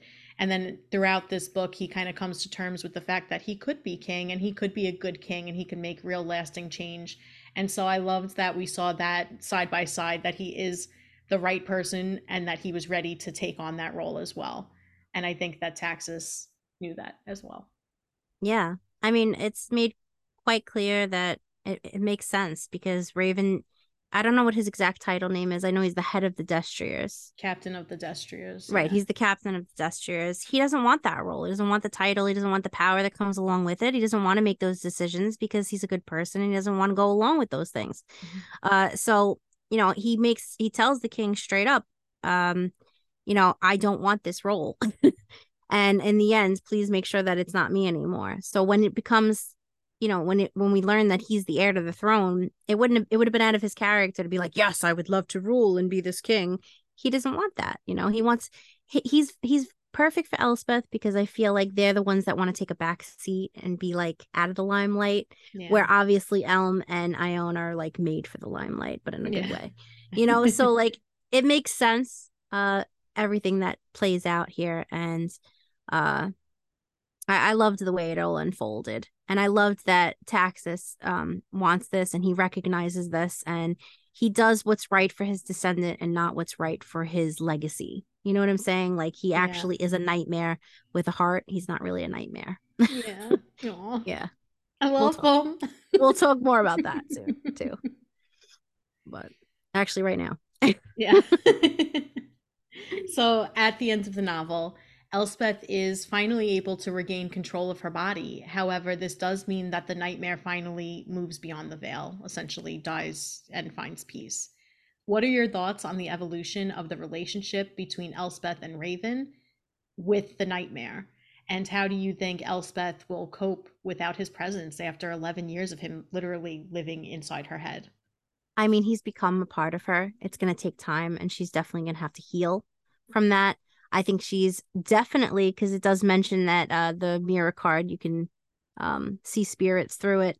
And it's made mention that you see Taxus and his family through the card. I think Raven sees them at one point and says they're present for the wedding or something like that. Yeah. So I think that they will communicate with him. I think she's going to need that to cope because he is a part of her. And I just absolutely love the idea of, instead of him being this bad guy, this nightmare, and how it all got turned around from the first book. Instead of them hating him, they come to respect him as they get to know him and know his story. And you know, like I love him in the end. You don't like him at first. You think he's a nightmare. And then you find out he really isn't. You know, he was greedy. He had his moments. Obviously, he didn't put his family first in the past, but he tries to right his wrongs as much as he can. And he tries to do the right thing. And he really isn't a nightmare in the end. And I really do love the relationship and the bonds that form between these characters. And I got really sad, you know, when he waited around for Raven before letting Elspeth touch the cards. So this way she could go back to herself because he wanted to say goodbye to his descendant. I loved that. Yeah. I love the whole evolution of all of that. And I just think, you know, I don't know. I was sad to see him go in a way. And when you first read the first book, the One Dark Window, you don't expect that because you're like, oh my God, holy shit. Rachel Gillick did us dirty. Oh my God, he took over Elspeth's body. I want him out. And now you're like, oh, he's leaving? Oh. Right? It's such a crazy turn of events. But I liked it. Well done. Yeah.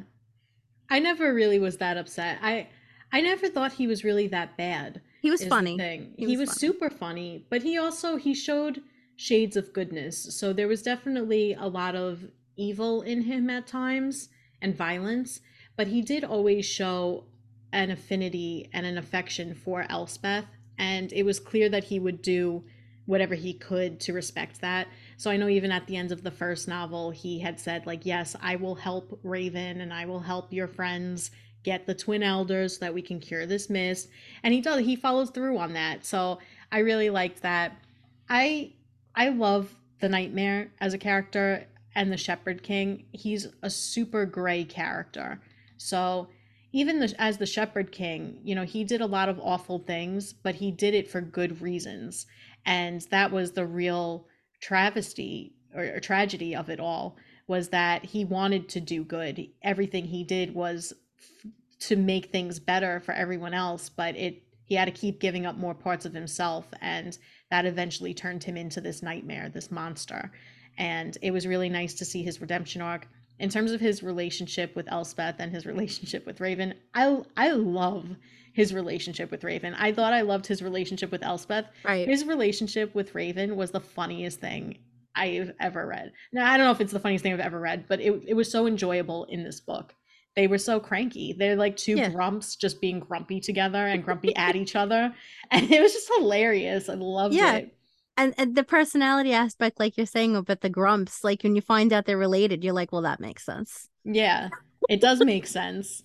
But I just thought it was cute because how in the first book, the Nightmare had a little nickname for Elspeth. I think he called her Little One or something along those lines. In this book, he calls Raven Little Bird. And even though a lot of times he says it with like some derision in his voice, you could tell it's still like an affection. And I just thought it was so sweet. I don't know. Yeah. So I really loved this. And it was very sad at the end. I was like, I don't want him to go. I didn't want the Nightmare to go. And I think for Elspeth, after having him, in her mind for so long, it's definitely going to take some adjustment. I think there's probably some freedom in knowing that your mind is fully yours again. However, it has to be strange to then go and not have, he assisted her in many ways too, with knowledge and with advice, and she doesn't have that anymore. But they do mention at the end of the book that because the if you use the mirror card for too long, you can see beyond the veil, which means that you can see spirits. So they do make it known that Raven had been using his mirror card and he was able to actually see beyond the veil, was able to see Taxus, and he was reunited with his children, his family. So I think that they would likely continue to maybe check on him from time to time, make sure that he's doing okay. I like to think that, at least. I don't know. Do you think they would like kind of check in with him? Yes. You Yeah. know what I mean? What I loved the most about this inclusion, because like I said, she thought of everything. Yeah. I feel like she knew that as readers we weren't going to want to see him go, like we've been saying, and she was like, all right, so you know what, I won't get rid of him completely, so I'll give them hope that Mm. through the mirror card they'll see spirits and they'll still be able to see them, him and his family like hanging around Yeah. the area where they live, because obviously they're going to live on this property. And I think also as a writer, you get attached to your characters when you're writing. So I think she was probably so attached to him too that she wasn't ready to see him go. So she Yeah. gave that opportunity that they can see him going forward. So there's the hope there that they can still communicate, and I'm satisfied with that. Yeah. So I hope that they do. I mean, I'd like to know that they don't give us a wedding between Raven and um that's what's crazy too. They don't give us a wedding between Raven and Elspeth, because I thought when they were gearing up at the end it was going to be their wedding, but it Yeah. ended up being Elms and Ions, which was great. Yeah. So I feel like, when they do get married, because that will happen, when they do, obviously, like they're going to totally be there. You know what I mean? Like, not, I don't Yeah. know. I just, uh, yay. Nothing bad to say. Yeah. Nothing. I agree. Nothing, which is why the next question makes sense. So what do you think is next for Elspeth, Raven, and Elm? And would you be interested in reading more of their stories?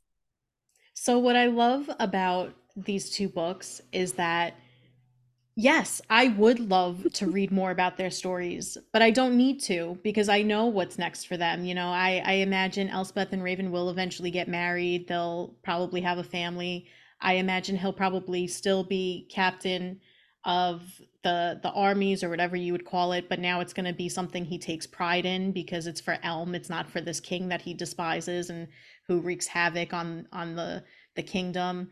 And I think she finally can experience freedom for the first time and do what she wants. She was living in hiding up until this point, up until she was then, pushed into the backs of her mind. So she can finally kind of experience life. I imagine they'll do a lot of that.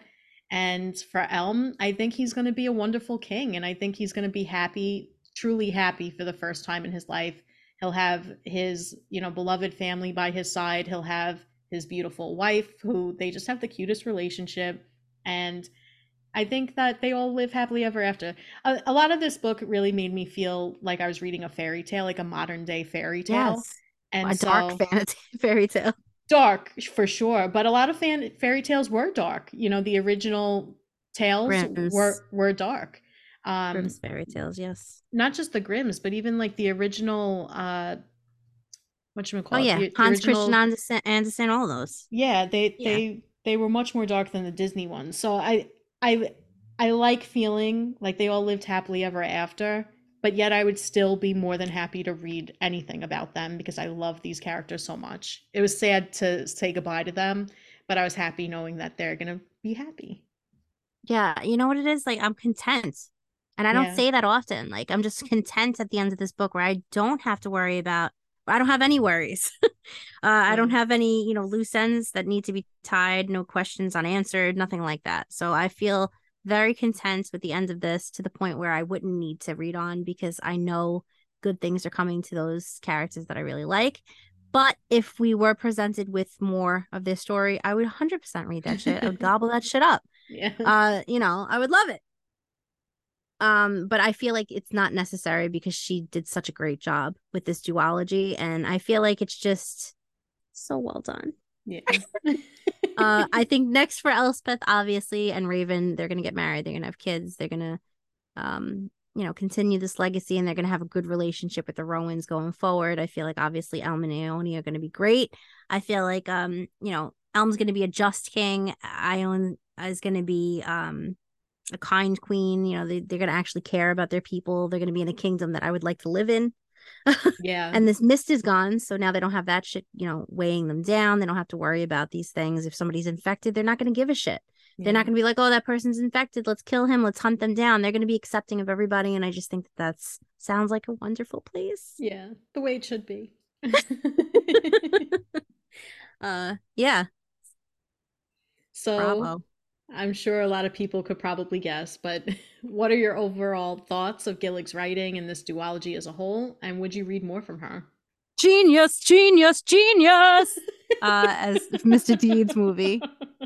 Is exactly how I feel. Yeah. I think Gillig is very, very talented writer. I love her writing style. I love this duology. She did such a fantastic job. She is a 5-star author as far as I'm concerned because both books are 5 stars to me.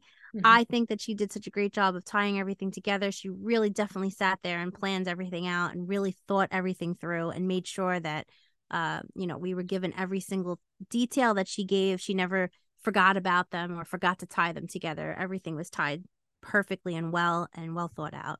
And I really loved her creativity. Every time I thought I had something figured out, it was better than what I thought would happen. You know what I mean? Like, I just love that. So I loved this duology. I would read this hundreds of times. This is definitely one of my favorite books I read this year. My favorite duology, obviously, that I read this year, but definitely one of my favorite sequels of all time because they don't always live up to the hype. This did. I would 100% read more from her, and I am looking forward to reading her next stuff. Yeah. Yeah, I agree with you 100%. Big fan of her writing. Love this duology. I mean, you guys could tell, I'm sure. Oh, yeah. We've just been gushing about it. Definitely, if not the top series that I read this year, at least top 3 probably. I absolutely loved this book. It was better than the first, and I loved the first. I think that Rachel Gillig, in my opinion, could do no wrong as of right now. I would literally read anything that she writes. She could write like a note to her hairdresser saying thank you, and I would read it and I would gobble it up and I would rate it 5 stars. Yeah, But I forgot to mention her prose too is beautiful. beautiful. And it's not just like filler prose like Paravel. You know what I mean? There's actually point and purpose Yeah. to this prose, and it's not just something that sounds pretty, but what does it mean? What does it all mean, Basil? Yeah. There's so much meaning and love poured behind her She, words. yeah, everything she writes has a reason, it has a purpose, and the atmosphere of this novel, I mean, she does just such a wonderful job of really building this world for you in your brain. Like you can picture every single scene in your head, you know exactly what's happening, and it's just really well done. The only things I will say, we both had this, and it's more of an editing issue, but there were Yep. some typos, so I don't like that in a published work. However, it didn't affect my rating. And the only other thing I would say is this was very fairy tale. It was very happy ending. They all live happily ever after, which I am a fan of. I do like it. However, I feel like the journey that they went on, a major character probably should have died. I didn't want them to die. And I actually, the reason I think I went on my romance binge prior to reading this is because I was afraid that I would be in tears at the end of this book. So I was glad I wasn't.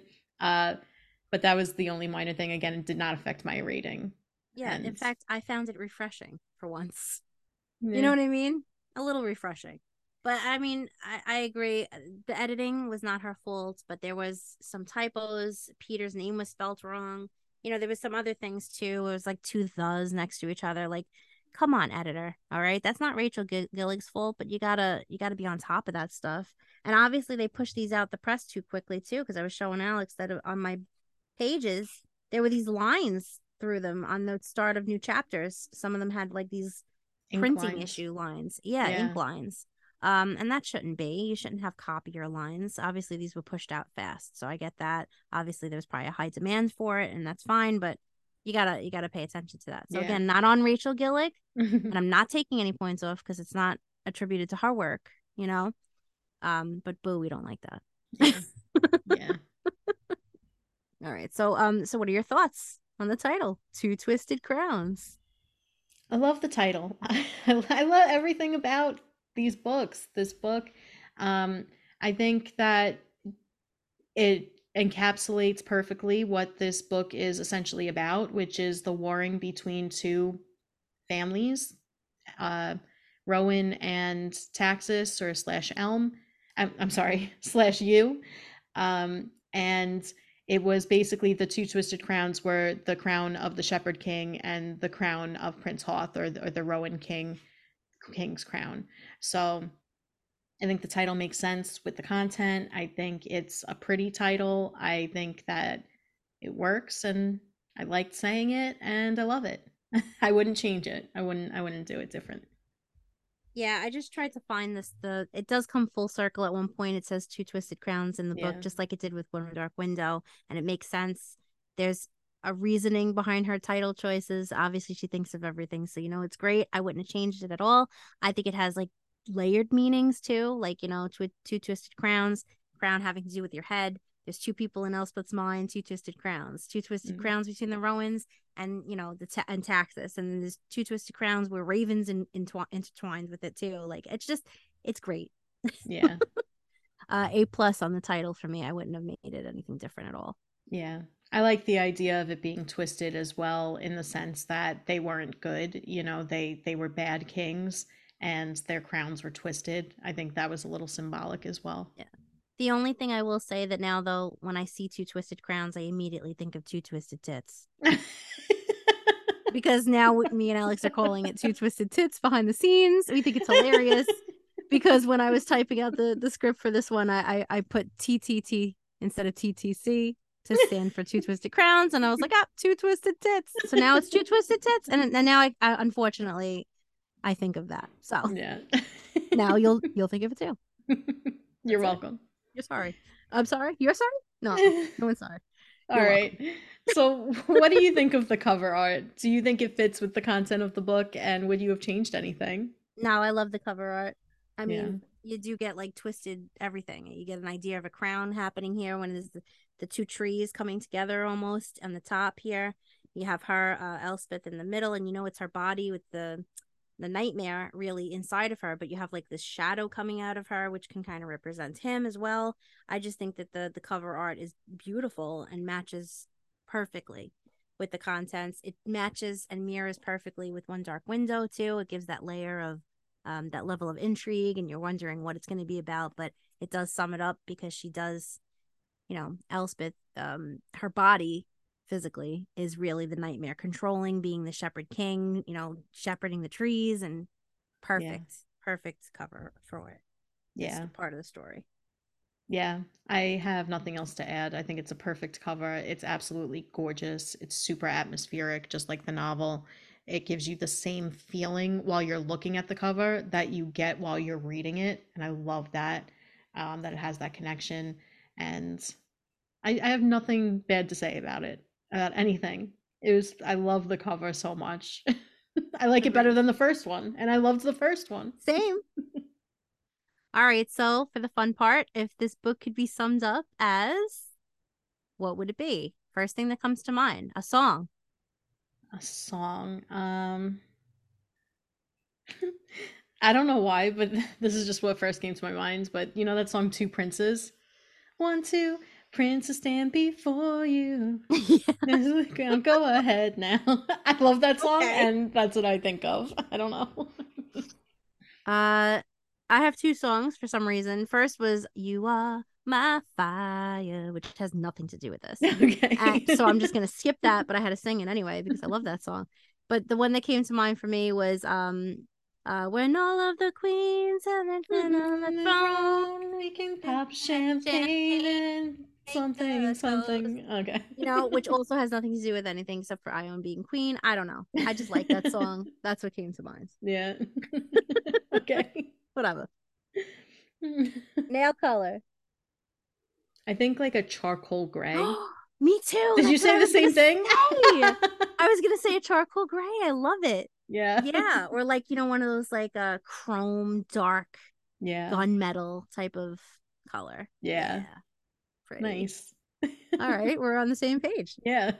Cocktail? I said red wine served in a goblet. Yes, that makes a lot of sense. Definitely a goblet for the cocktail. Yeah. I'm gonna go with wine too because I feel like the wine was super flowy in this entire series. It was flowing. Yeah. So we're gonna go. It has to be red too. Yeah. Has to be. Yeah. How about an item of clothing? Item of clothing. So I think I'm gonna say like a ball gown, but like one of like the ones that Ione wore that was pretty. Remember that one she wore for the, I don't remember which feast it was. The seasons one? Was it the seasons ones? Yeah, when she looked like the equinox. And yeah. That's what I'm going with because I want to see that dress in real life. It sounds so pretty.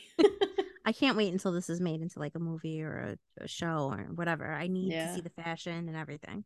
Yeah. But yeah, I like that. I went to a different direction. I was thinking of the Highwaymen. Okay. So I was gonna say one of those like a mask or something over their face that they wear, like one of those like bandanas so you can't really see them. Yeah. Something like face that. covering. Yeah, like a black face covering of some sort. Yeah. But obviously in that era. Right. Okay. How about a meal? A meal? Okay. I'm gonna say like some bread with butter and tomato soup. Like cozy comfort food. That sounds good. Yeah. I was saying rotted bread because that's all I could think of. Okay. So we both had bread on the brain, which is cool. Yeah. What about an animal? This is a good one. Yeah. I guess a raven. I know. You said raven last time. Did I say raven last time? Yeah, because I think you might have also said or a horse last time. I don't know. Probably. I'm gonna say a fox because I feel like Elm is cunning like a fox. Okay. I like that. Okay, so we're gonna introduce a new little segment here too within this, or a new category, subcategory, whatever you want to say. Fan casting. So who would we cast in these roles if we could think of anybody? Okay. So I've been thinking about this ever since we mentioned it earlier, and I think I have my cast down. Okay. So for Elm, I think I'm going to go with Adam Driver. Very tall, except he would have, lighter eyes and lighter hair, but I think I get that that vibe from him, that kind of sarcastic and like tall, like I don't know. That's what I'm going with. Okay. For Raven, I'm going to say Ed Westwick from the original Gossip Girl. For Elspeth, I'm going to go with Shailene Woodley when she was a little younger maybe, and then for Ione, I'll say Sophie Turner. Okay. That is very in depth. Oh, sorry. All right. So for Elma, I was thinking Theo James. I love Oh, Theo James. okay. And I could picture him in the role being sarcastic and just super hot, you know? Yeah. For Raven, I'm not sure. I mean, I feel like Raven is a little more subdued. I would say maybe he is I don't know. I don't want to say Zac Efron. He's too pretty for the role. He Not is Zac too Efron. pretty. He's too pretty. I want to say Tom Hiddleston, the guy that plays Loki, because he's also Yeah, hot. I can see that. Yeah, let's say him. And then Elspeth, I feel like dark hair. Maybe who has dark hair in the movies? I don't know. I was also thinking of Nina Dobrev. I don't know. Did you ever watch The Vampire Diaries? No. Oh, she has dark hair, and she kind of gives me that Elspeth feel a little bit. I don't know I who was else. I was thinking Zoe Kravitz maybe. Oh, She's, okay. I don't know. I feel like she would be good in the role, or I feel like right, because she's she's like petite, but Yeah, I feel like she might encapsulate her she's a little good. spunky. Yeah. Yeah. Or who's the cute girl too that plays Wednesday on Netflix? Jen Oh, yes, Ortega. Ortega. Yeah. She would be cute in the role too. Okay. And then for Hoth, he's got to be hot, but he's got to be the worst, obviously. So it can't be somebody we love because I don't want to see him as like a guy we hate. Okay. He's got it. Who's hot? Who could play that role? Who's hot but we hate? Yeah. No, that we don't. We could sacrifice. That we could sacrifice. Jeez. You know who I could don't play know. him? You know who I'm picturing now? Chris Evans. I don't know why. Okay. Chris Evans can be Hoth. All right. That's All fine right. with me. Yeah, because I feel like he's never been in a role where I absolutely despise him, and I'd like to see him play that role. Okay. Yeah. All right. And as for the Nightmare, I don't know, because he's going to be CGI. I know. Maybe he'll have Harrison Ford's voice. Oh, okay. All right. So I think Do you we even guys. have to answer this I question? know. I was just gonna say that, but I think we already know. But would you scoop or skip, and how many golden scoops would you give Obviously, it? I would skip it and give it 0 stars because I hated it. No. 5 stars from me. I would 100% scoop this. If you haven't already, please read this duology if you like fantasy and you like that dark fantasy and you like the little bit of romance thrown in there. Love this series. For me, it's 100% scoop, scoop, scoop, and 5 stars. I have absolutely nothing bad to say. I love Rachel Gillig's writing. I love her prose. I love her storytelling. I think she's a master storyteller, and she's up there now on one of my favorite authors. So there you Yeah. go. Yeah, Okay. I agree with you 100%. This is a giant scoop for me. This is all the scoops. I want all the scoops of this book, this series, duology. 5 golden scoops for me. And I don't have anything bad to say about this book.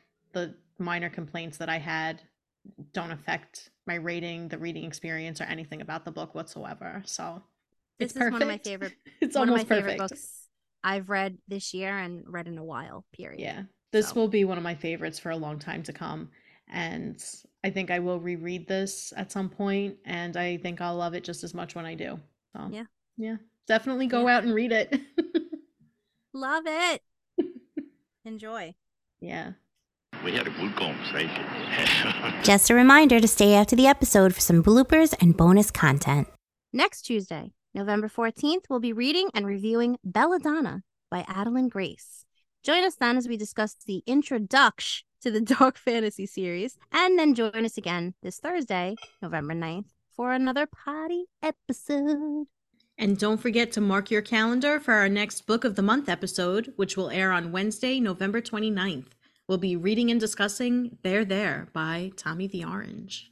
And be on the lookout for the next bonus-ode on November 20th. We'll be reviewing Britney Spears' newly released memoir, The Woman in Me. If you haven't read the upcoming books but would like to, head on over to the link in our bio and get a copy for yourself so that you can participate in future discussions. You don't pay anything extra, but if you make a purchase using our link, we get a small commission, so thank you so much for supporting us. If you enjoy listening to our podcast, it would really mean a lot to us if you would leave a positive review on Spotify, Apple, or whichever streaming service you use. We would really appreciate it also if you could spread the word by telling friends and family about our podcast. And of course, we want to say thank you to all of our listeners. We really appreciate each and every one of you. Yeah. We also want to remind everyone to be on the lookout for our live events on TikTok. Yep, we'll be doing some live events soon, and we will post upcoming dates on our socials. If you're just tuning in, this is what you can expect from our podcast. We're going to be releasing new episodes every Tuesday and Thursday, so be sure to check out our socials for updates and also some bonus content. You can find us on Instagram, TikTok, and other platforms. Click on the link in our bio for access to all of our socials, our website, and other links.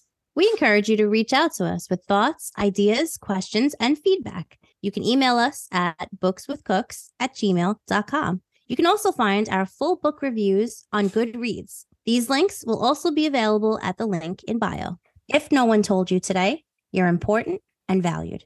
You belong here. You're doing great, and we believe in you. Now let's turn the page and put a fork in it, because we're done with this one.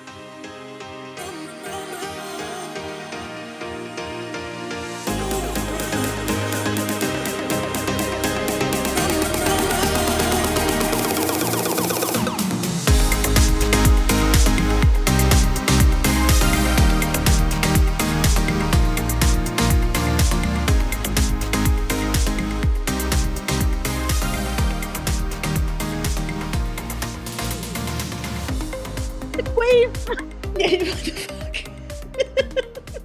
Did you say shaqueef? Sequeef. You're a sequeef. You're a sequeef. People know what sequestered means. We should put a poll out. I'm going to put a poll out on TikTok. You want to do that? All right. I'm going to do it. Hey, everyone who's been sequestered out there. Sequeef. People did get sequestered with COVID. All right. So before we dive into our discussion, here's a plot synopsis. Do not put sequeefed in there. I can see you putting sequeefed. You're a saboteur. I'm gonna sequester you with a sequeef. You're a saboqueef. Saboqueef. Your glasses were all over the place. All right. Let's tell you what the sequeefle is all about. Oh my god.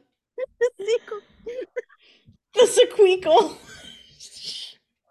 The sequeefle. Elsqueef. Shut up. Stop. Elsqueef. Oh.